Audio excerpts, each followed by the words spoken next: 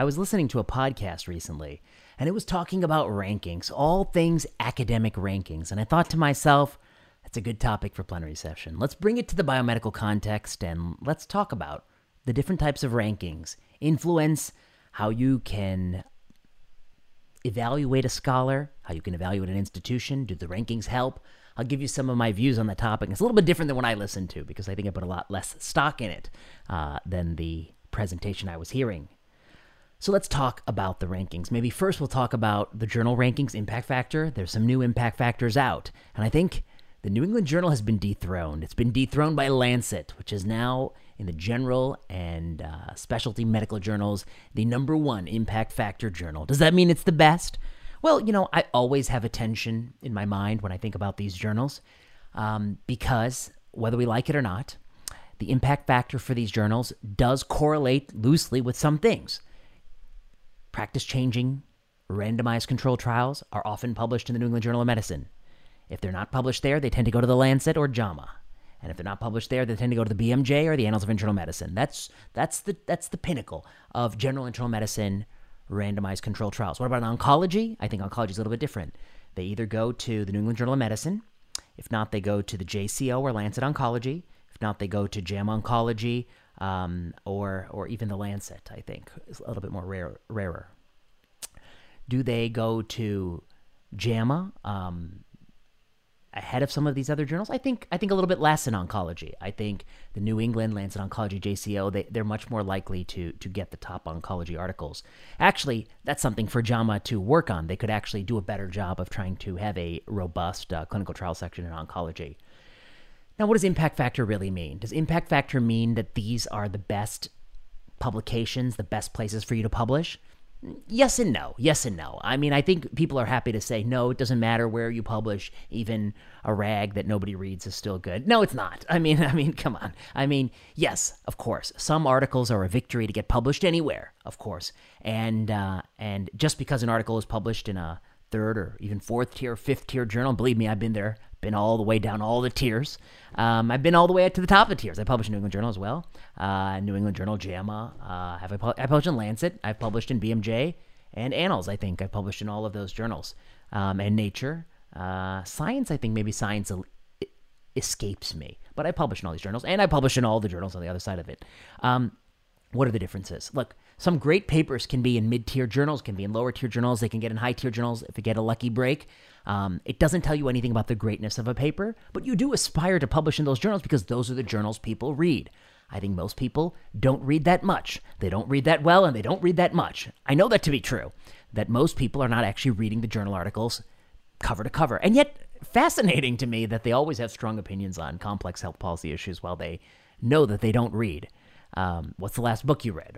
I don't know, but I have a strong opinion on how to write a good book. Okay, sure you do. Okay, so I think they do tend to publish more impactful articles. Those articles aren't always great, maybe with different editors, different incentives at the journal, such as if they weren't getting paid for preprints, they may have stronger and stricter editorial guidance. But it's very likely that if they got too strict, the manufacturers would publish in the journals that are less strict. The BMJ is notoriously very strict, and for that reason, I think many manufacturers know not to send the paper to the BMJ. They're not going to be able to clear the BMJ's hurdles, and so the net result is the BMJ doesn't get that many practice-changing randomized controlled trials. It's not in its wheelhouse. Now, of course, this impact factor is also a bit of a game, and some bullshit studies can get high, can drive your impact factor up, and I think we might be seeing that with COVID-19. And all of the journals play stupid games about how many authors you can have and how many words you can have and how many references you can have. I'm like, please stop. Stop with your bullshit. You can publish this online. There's no word limit online. You can make it longer if you wanted to. You could have a print issue where you summarize things in 2,000 words, but you could let people have a longer online discussion of topical issues. You just don't want to do that. And the worst, I think, in my mind, are these journals that only have a 175-word limit letter to the editor. Get out of here. Get out of here with your very draconian letters to the editor. Letter to the editor should be where medicine flourishes, where we have a brisk discussion of the issues. But you said it in such a terrible way that no one's going to use your journal to discuss the issue. They're going to use social media. So actually, you're just ensuring your obsolescence is what you're doing. It's really short-sighted and stupid, actually. Frankly, it is stupid. If you were a journal editor, wouldn't you look online and say, how come when people talk about my article, they never talk about it in a space that I control or a space that I can at least keep track of or monitor or showcase? They talk about it elsewhere. How can I bring it into my fold? And what I would suspect is you should have sort of a rapid discussion section of your manuscript, and then you should curate the best dialogue and put it out in the next issue as a back and forth on the topic.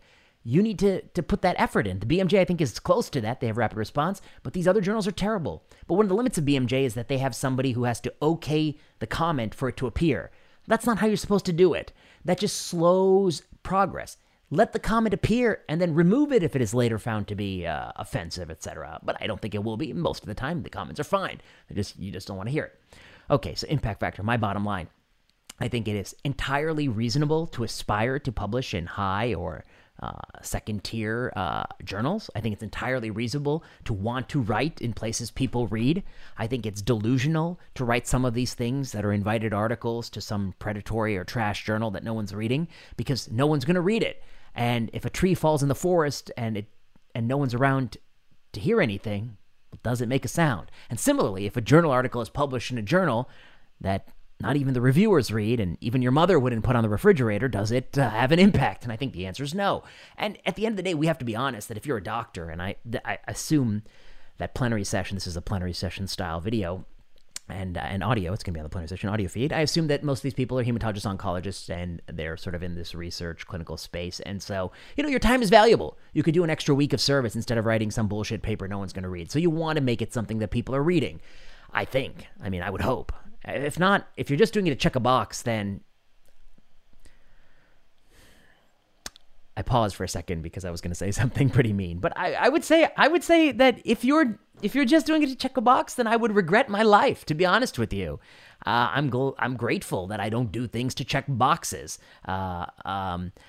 And if you're just, your career, what happened to your career? You don't even want to write a paper? Then why are you in a job where you have to write a paper?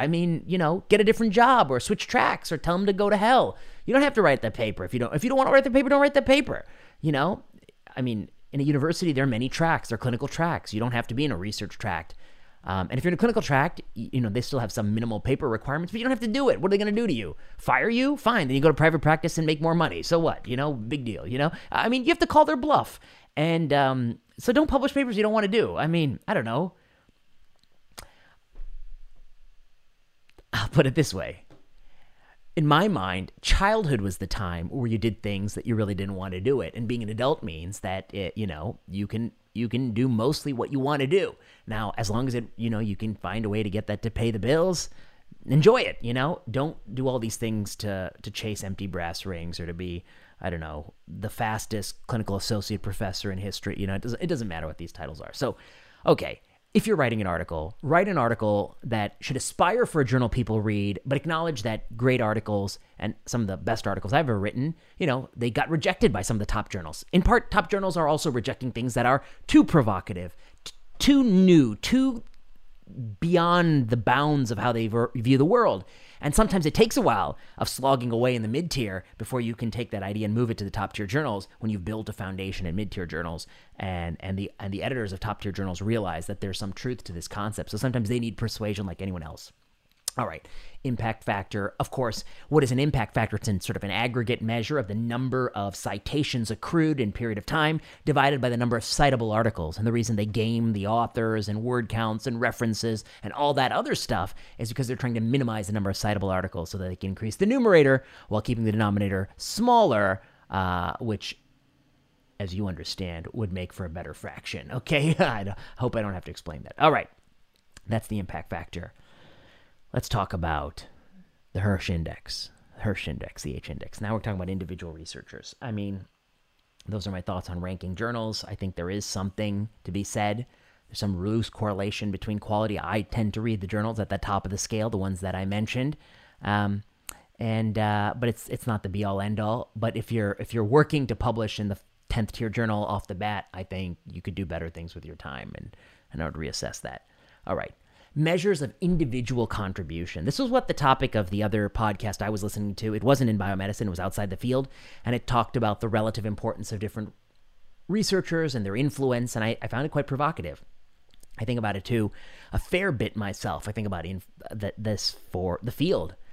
I guess the other podcast I was listening to talked about how all the measures were somewhat useful but also imperfect. I guess I would say that I think they're more imperfect than they are useful, but they are something to know about, and there is something that we're actually pursuing. So the first thing I want to say is, what is that thing we're pursuing when we talk about individual rankings and researchers? There are many different types of intelligence.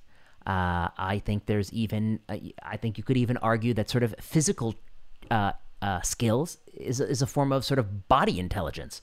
I mean, that's an argument for another day. But there are different types of sort of thinking intelligence. I mean, I think there's one type of thinking that we reward very heavily in Western academic societies, and that's strict analytical thinking. I think analytical thinking is the norm, is the thing we value most in these kind of university settings. There are different tracks in the universities. There's great doctors, and I think anyone who is a doctor should aspire to be a great doctor. I think I aspire to do that. There are great teachers, and they're great researchers. I think one thing people say is that doing good research and doing good scholarship are different skills. I think there's a synergy there, depending on the type of research you're doing. If it's more clinical and less esoteric, the synergy is the better you are at your scholarship and your innovative thinking, the better you can be at teaching and conveying novel concepts. The more you really interrogate the arguments of what people are saying and doing in medical practice, the better you are at teaching why we do and say and think what we think. And so I do think there's a huge synergy there that's under-discussed. We'll talk about the concept that I'm getting at. What I'm interested in is the type of academic research professor whose thinking is clear, insightful, novel, from whom I hear things that I hadn't thought of myself, that I learn things, and I learn to improve the way I think or approach a topic. That's what I love the most. There are many such people on Twitter. Not many. There's a handful of such people on Twitter in a sea of garbage, but it took me many years, and I found them, and I follow them closely because they say things that I don't think of. They teach me things that I didn't think about. It makes my work better. And I really appreciate novel insights, clever ways of viewing the problem, clearer ways of communicating the issue. I really appreciate that. That's not the only type of thinking out there. So when I talk about these metrics, I'm talking about it through my lens of who is a clever, innovative, novel, splendid, dazzling thinker. That's what I'm interested in. There are other types. I mean, there are people who are highly successful academic medicine people who probably aren't good at any of this sort of thinking, but they're really good at getting things done, and they have a trials portfolio under their belt, and they've gotten that done. But, that's not what I'm interested in. That's not what I'm looking to read, and that's not what I'm interested in thinking about. I'm thinking about the sort of dazzling thinking that makes you smile. That's like the reason why you get into scholarship or science or knowledge, is to say something or to think of something or to frame something or study something that no one has ever thought of before, to be the Magellan, so to speak, to be the explorer on the seas of science. All right, so let's talk about these indices. H-index. H-index is everybody's got a certain number of papers they've published. We'll talk about papers, citations, then H-index. Papers. I always hear people say things like it's about quality, not quantity of papers, quality, not quantity. And I guess I have to just back up and point out one obvious thing, which is that most of the people who do high quality work are also doing a lot of work. Quality and quantity are often going together in biomedicine. I'm not aware of too many people who are publishing tons of papers that are all garbage. And by garbage, I mean, in medicine, the people who publish tons of papers, where they all are garbage, are typically middle authors of studies that they didn't contribute to. And so the first thing I do when I look at somebody's citation list, which I'll get to at the end, is I make an assessment of whether or not they had anything to do with this paper. The answer is no. How can I use that to make an assessment of them? So I would just delete it off their CV in my mind. Poof. This person, the 20th author on some 200 author paper that's, some analytical score, and maybe they contributed like 20 patients worth of data. They didn't do crap on this paper, and it doesn't really reflect their thinking or their, I can't make an assessment about if their thinking is dazzling from something they didn't really work on. So I'm talking about people who are really writing themselves. I'm not aware of anyone in biomedicine, you tell me if I'm wrong, who is who consistently writes like 2 or 3 author paper stuff or one or single author stuff where that they're doing the writing, like that they have to be involved in the writing, and they're just putting out a ton of quantity and the quality is low. The people who are like that good at writing lots of things are often putting out, many of those things are high quality work. I mean, I just think this idea of quality, quantity, they often do have a concordance that's much stronger than people think. But total cites, papers. So the number of papers, is that a metric of being a good researcher? Well, I mean, it does reward people who are older. The older you are, the more you could have done in the past. It rewards people who put their name as middle authors on many things, but as you'll learn later, I delete those from my mind, so that doesn't really play much of a role. But it's not a perfect measure of what good research is, because you could write the same thing 20 times. And I know many people who, they write the same editorial they wrote 4 years ago, and I send it to a friend and say, are these two similar? And he says, yeah, they are. What the hell is going on here? So just doing quantity isn't the metric. I think we'll all agree. At the same time, if you don't write anything at all, I doubt you have good ideas in your head. I mean, I think people who have good ideas find a way to get them out there. I'm skeptical of that claim. Also, you could tell me if I'm wrong, that there's some person with brilliant ideas who never wrote anything down. I think it's a bit of a tautology, that if they didn't, you wouldn't know that they were brilliant. So anyway, and it wouldn't be remembered in history. But you can show that to me if I'm mistaken. Then there's the total cites. Among the papers you've written, what is the total number of citations you've got? And I always hear so-and-so's 100,000 or 200,000, and Anthony Fauci has 300,000 citations. He's also 80 years old, so he's got the age. Being older helps your citations, because you can't get something cited unless it's been sitting around long enough for someone to cite it. Now, one of the biggest things I think is a problem with total citation counts as a metric of research is that most people, when I look through their CV, their citations, maybe half of them, maybe just be 3 or 4 papers where they're the middle author on the American Gastroenterology Society guidelines of when to put a camera up someone's backside, when to put a stent in someone's heart, the cardiology guidelines.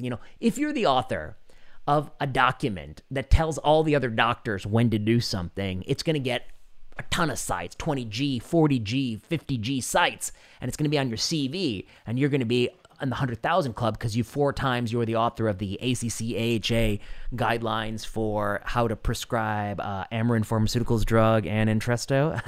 People, insiders of Plenary Session will get that joke. You can recommend stuff, and you can be heavily cited, but that doesn't mean you did shit. It doesn't mean you did anything. And so, as I say, I think that citations will be imperfect. But what I would do is just delete all those papers from my mind, from their CV, and look at it thereafter. The Hirsch Index. The Hirsch Index is the largest number of H, such that an investigator has at least H papers with H many citations.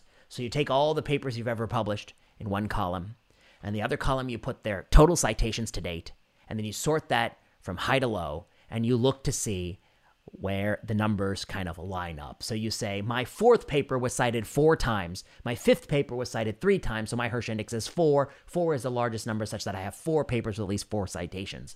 You could look at it that way. You could do this, and you could say 100, 80, 90, and then 1, such that, your Hirsch Index may be just 3. Because you've only published 3 papers with at least 3 citations, even though some of them will be tremendous.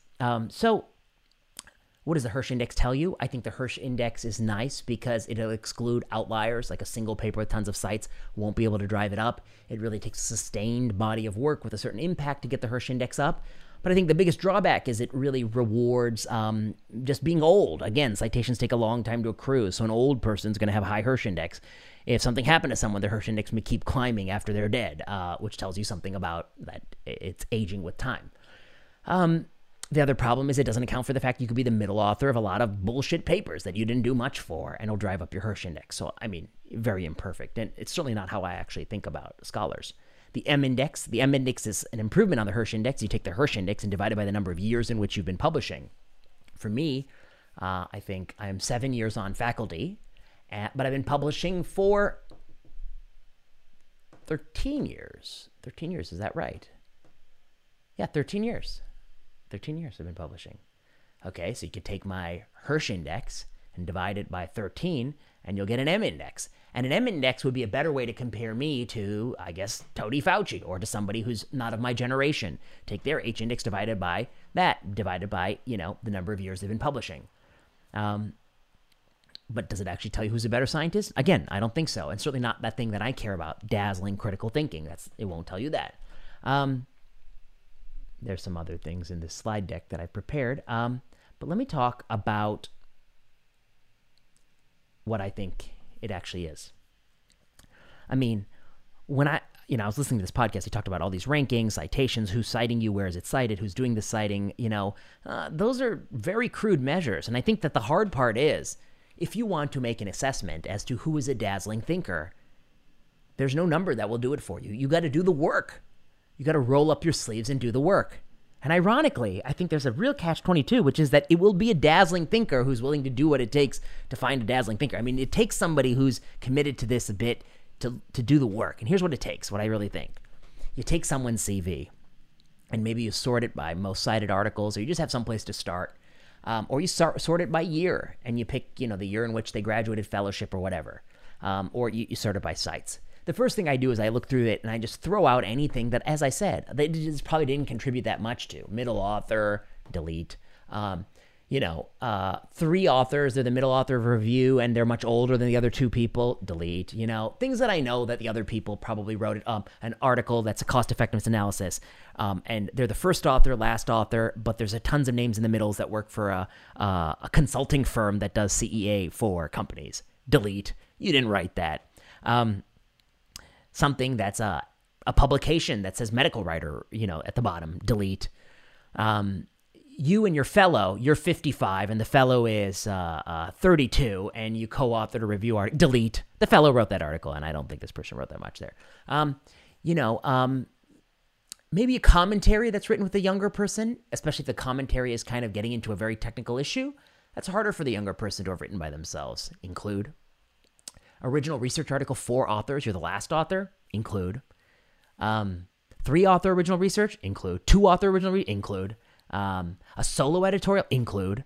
An editorial, solo editorial in a 3rd-tier journal that has smells like pharma wrote it, ghostwritten, exclude. But an article that's critical of pharma in a mid-tier journal, include. And what am I doing? I'm trying to build in my mind a set of the real CV, the CV that this person had an intellectual contribution to. That's what I'm trying to build in my mind. And once I build that CV in my mind, I kind of do think about the numbers, but I don't actually sit down and calculate it. I don't have the time. But I think about like, oh, wow, this person has published, 3 really highly impactful papers. And I know that this is their brainchild, that they were thinking about this. Or this person hasn't published anything. I think the sad part about my exercise is when you take a lot of big names in oncology and you apply this litmus test to it, you're left with nearly nothing. Dregs.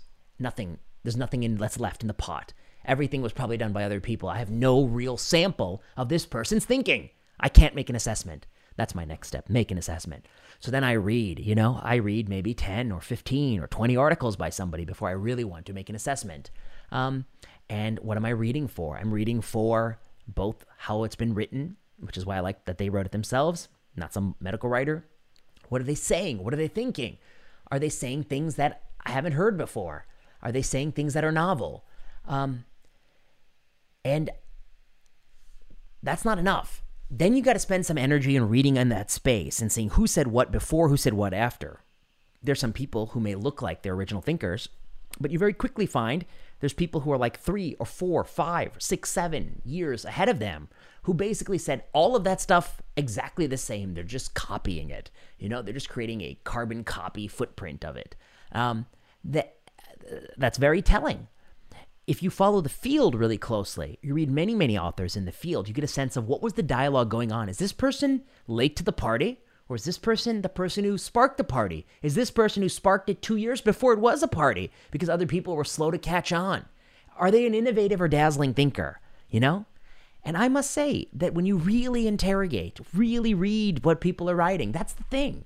These metrics will not do the work of reading. And you have to be able to read and think about it and use your own brain. I never want to hear what anyone else thinks. I want to hear what you think, I want to know what I think. I don't want to know what you think. It's also why somebody was saying like, oh, did you watch so-and-so's presentation on this ASCO abstract that you said you're going to do a video on some ASCO abstract. Did you watch their presentation? I said, no, I don't want to know what he thinks. I want to know what I think first. I got to read you out of your mind. My video is what I think. It's not what he thinks. If I were going to make a video what he thinks, I would interview him. But one, I don't have the time to set that up and I'm busy, so it's easier for me to do it myself. But also, I trust what I think. I don't trust what he thinks, especially some of these people they suggest where I know that I've listened to some of the stuff they've said and I've read many of their papers before and I see that, It's bad. I mean, that's the other thing I read it for. Logical errors, logical fallacies, repeating things that were told to them that, they don't really understand, pushing forward bullshit. I really do care about that there is no contradiction across their body of work, that it's cohesive, that it's logical, that it's well thought out. And so I think all of this goes into my assessment. This is also why promotions processes are always going to rely on these, imperfect metrics, and they're not going to do what I'm doing because nobody wants to do all this work. And I don't want to do all this work for everybody. I certainly don't want to do all this work on a committee for people I'm not interested in what they do. I want to do this for people in my space who I am interested in making an assessment about whether or not their brain works well or works poorly. And I am often disappointed. And I don't think it correlates with total sites or H-index or M-index or anything. And although I'm happy to say, if you adjust for the fact that I'm a faculty member for 7 years, I'm happy to go toe-to-toe numerically with anyone on any of these metrics. I think, total papers, 300 plus, total sites, I don't know, whatever it is, H-index, I think it's in the 40s, whatever. Put all these numbers down. I'm happy to go toe-to-toe with anyone of my generation, sure. But that's not why I think what we do is interesting. And I certainly don't think you should use that to decide who to trust. You should actually have to do the dirty work of reading to see if you read my papers, if you read what I wrote about pulmonary embolism in 2012, if you read what I said about apples and oranges of cost effectiveness in 2014, if you read what we did about ponatinib or about iodine 131 tositumumab, or what we did about surrogate endpoints in time and PFS, all the things we've written. If you read read my books, then you come to your conclusion, and you do the same for other people. I think that's the only way. That's the gold standard way. That's the real metric. If that's what I care about, that metric. And so I was surprised when I listened to this other podcast that they talked about all these citation metrics, but he didn't talk about that I read everything this dude writes and I make an assessment. He kind of hinted that he did because he had all these ways in which he didn't count some sites, but he didn't say what I wanted him to say. Let's talk about professorship, endowed professorship. Endowed professorship just means that a patient really liked you, or the university really liked you. Actually, no, correction. Somebody's boss really liked them. It doesn't really mean that much more. It doesn't tell you who's a brilliant thinker. I really, I know sometimes it's used to keep people who are being recruited elsewhere, but I think it's given out mostly based on who likes who, and patient donates money and wants to set it up. So that's useless. What about the title? What is it? How does it go? Instructor, assistant professor, associate professor, and the full professor. A full professor, or just professor. Full professor, just professor. Does that tell you anything? Well, I think I've never done this, and actually if somebody knows a reference where somebody did this in biomedicine, please put it down. But I bet if you took professor, citations, H-index, number of papers, top journals, number first, last author, all these metrics in this thing, and you put it in a regression analysis, the one coefficient that will pop the largest will be age. It's really a marker. I think in economics, you can be, Raj Chetty was 25 or 27 when he was full professor of economics, because they promote somebody based on some sort of threshold of the merit of the work, of the scholarship. So Chetty could be promoted in his 20s. But we in biomedicine, we mostly use age. Like, you just had to have worked here for a certain amount of time. You just have to be around long enough. You live long enough, eventually they're going to make you a full professor. I think even if you literally never did any of those, never checked any of the boxes they want you to check, I think they will, if you persist long enough, I think they will make you a full professor. It'd be very difficult to slip through. But this is not to say that it always happens based on time. It doesn't. There's often delays, but that time, I think, is a huge determinant of it. And I suspect it would be the strongest coefficient in a regression model, which again is about averages, not about individual anecdotes. So don't put anecdotes in the chat. But does it tell you anything? I don't think it does, honestly. Just because someone's an assistant professor or a full professor, in my mind, it doesn't mean they're more or less brilliant. Again, I just think it's about reading their work. And if you read somebody's brilliant in 10 years of their career, doesn't mean they're brilliant every 10 years. Some people are brilliant just 10 years of their career, and then it's banality, it's stupidity. It's rare to be brilliant in multiple decades, I think, and people may argue, but he's been a guest of this show many times. John Ioannidis, he is truly brilliant. and people can hate on him and cite something out of context that they haven't read. Go read the dude's papers. Read from 98 onward, and let's see what you think. In terms of originality, breadth, quantity, quality, it's pretty good. He writes good stuff. I think there are other innovative thinkers. Jonathan Kimmelman, McGill University. When I see a Kimmelman paper dropped, I smile because this guy is a clever guy. He always says things that I wasn't always thinking, and he's closer to my space. And so I really smile because I was like, yeah. And I smile even for the small ones when, in a research meeting where I'm thinking of how to present the data and somebody says, hey, look at this way, scale it to this, or look at the way I made the figure. I smile, if it's really clever and insightful. I think that's the best part of the job. Okay. U.S. News and World Report rankings. Should we talk about it briefly? I think we got it. U.S. News and World Report rankings. There's the rankings for medical school that tells you the research medical schools. It's kind of a self-fulfilling prophecy because you keep putting out these rankings year to year. If it has stability, then maybe people will use it to make choices. And so you might get slightly more competitive or quote unquote better applicants going to the better ranked places. I think all of these are very crude. You can go to the 20th ranked medical school and find somebody more brilliant than the top ranked medical school easily. But there are some crude correlations. But it's not clear to me that the school was good, and that's why they got the good ranking, and that's why they got the good student. It's more like they got the good ranking, so they got the good student, so then the school was good. That's the causal pathway. I don't put a lot of stock in it. If the school is plus or minus 15, they're probably in the same ballpark, It's not like you can't put too much stock in it, but I do think that, people who go to the top schools often were the top college students by all of the metrics. And there is not a zero correlation with that they'll be more likely to be doing interesting things 30 years down the road. But the majority probably won't, in all these schools, will be doing things that I think are not that interesting, not that dazzling, innovative thinking, which is a very rare type of concept in medicine. A lot of medicine is practice, just doing what you've been trained to do. That's fine. Got nothing. There's not. I think it's that it's totally a noble thing to practice good medicine and to get better at the craft. But to really push the boundaries, I think you have to be in the university. You have to be able to push the boundaries in certain forms, peer review articles, not necessarily podcasts or books. I don't think that's where we push the boundaries. I think we push them in the articles first. It's a certain type of thing, and that's what my metrics are getting at. That's why I think you have to actually do the dirty work. I think that's what people think the H-index and citations mean. They think it's a metric of that smart professor type. It's not. I can think of many people who have high citation counts, who have published, who are the middle author of all these kind of trash papers and who are not that thoughtful. What am I missing? I think I covered most of what I wanted to cover. I covered that the assessment has to be really looking at the body of work, looking at next to other people's work. Are they stealing ideas and using them and not that innovative, which I think is a really common phenotype, actually under-discussed? Are they middle author of lots of things that they didn't have an intellectual contribution in? Are they or are they a path setter, a trailblazer, saying things that no one has said before? And that to me is what I'm interested in. You can take someone's CV and in your mind just take a red line and just cross out all these things that I don't think reflects their work, and then look at the CV. Maybe then some of the metrics may actually make sense. But why do we crave metrics? I think to some degree, and this wasn't discussed in the other show I was listening to, but the metric is a substitute for work.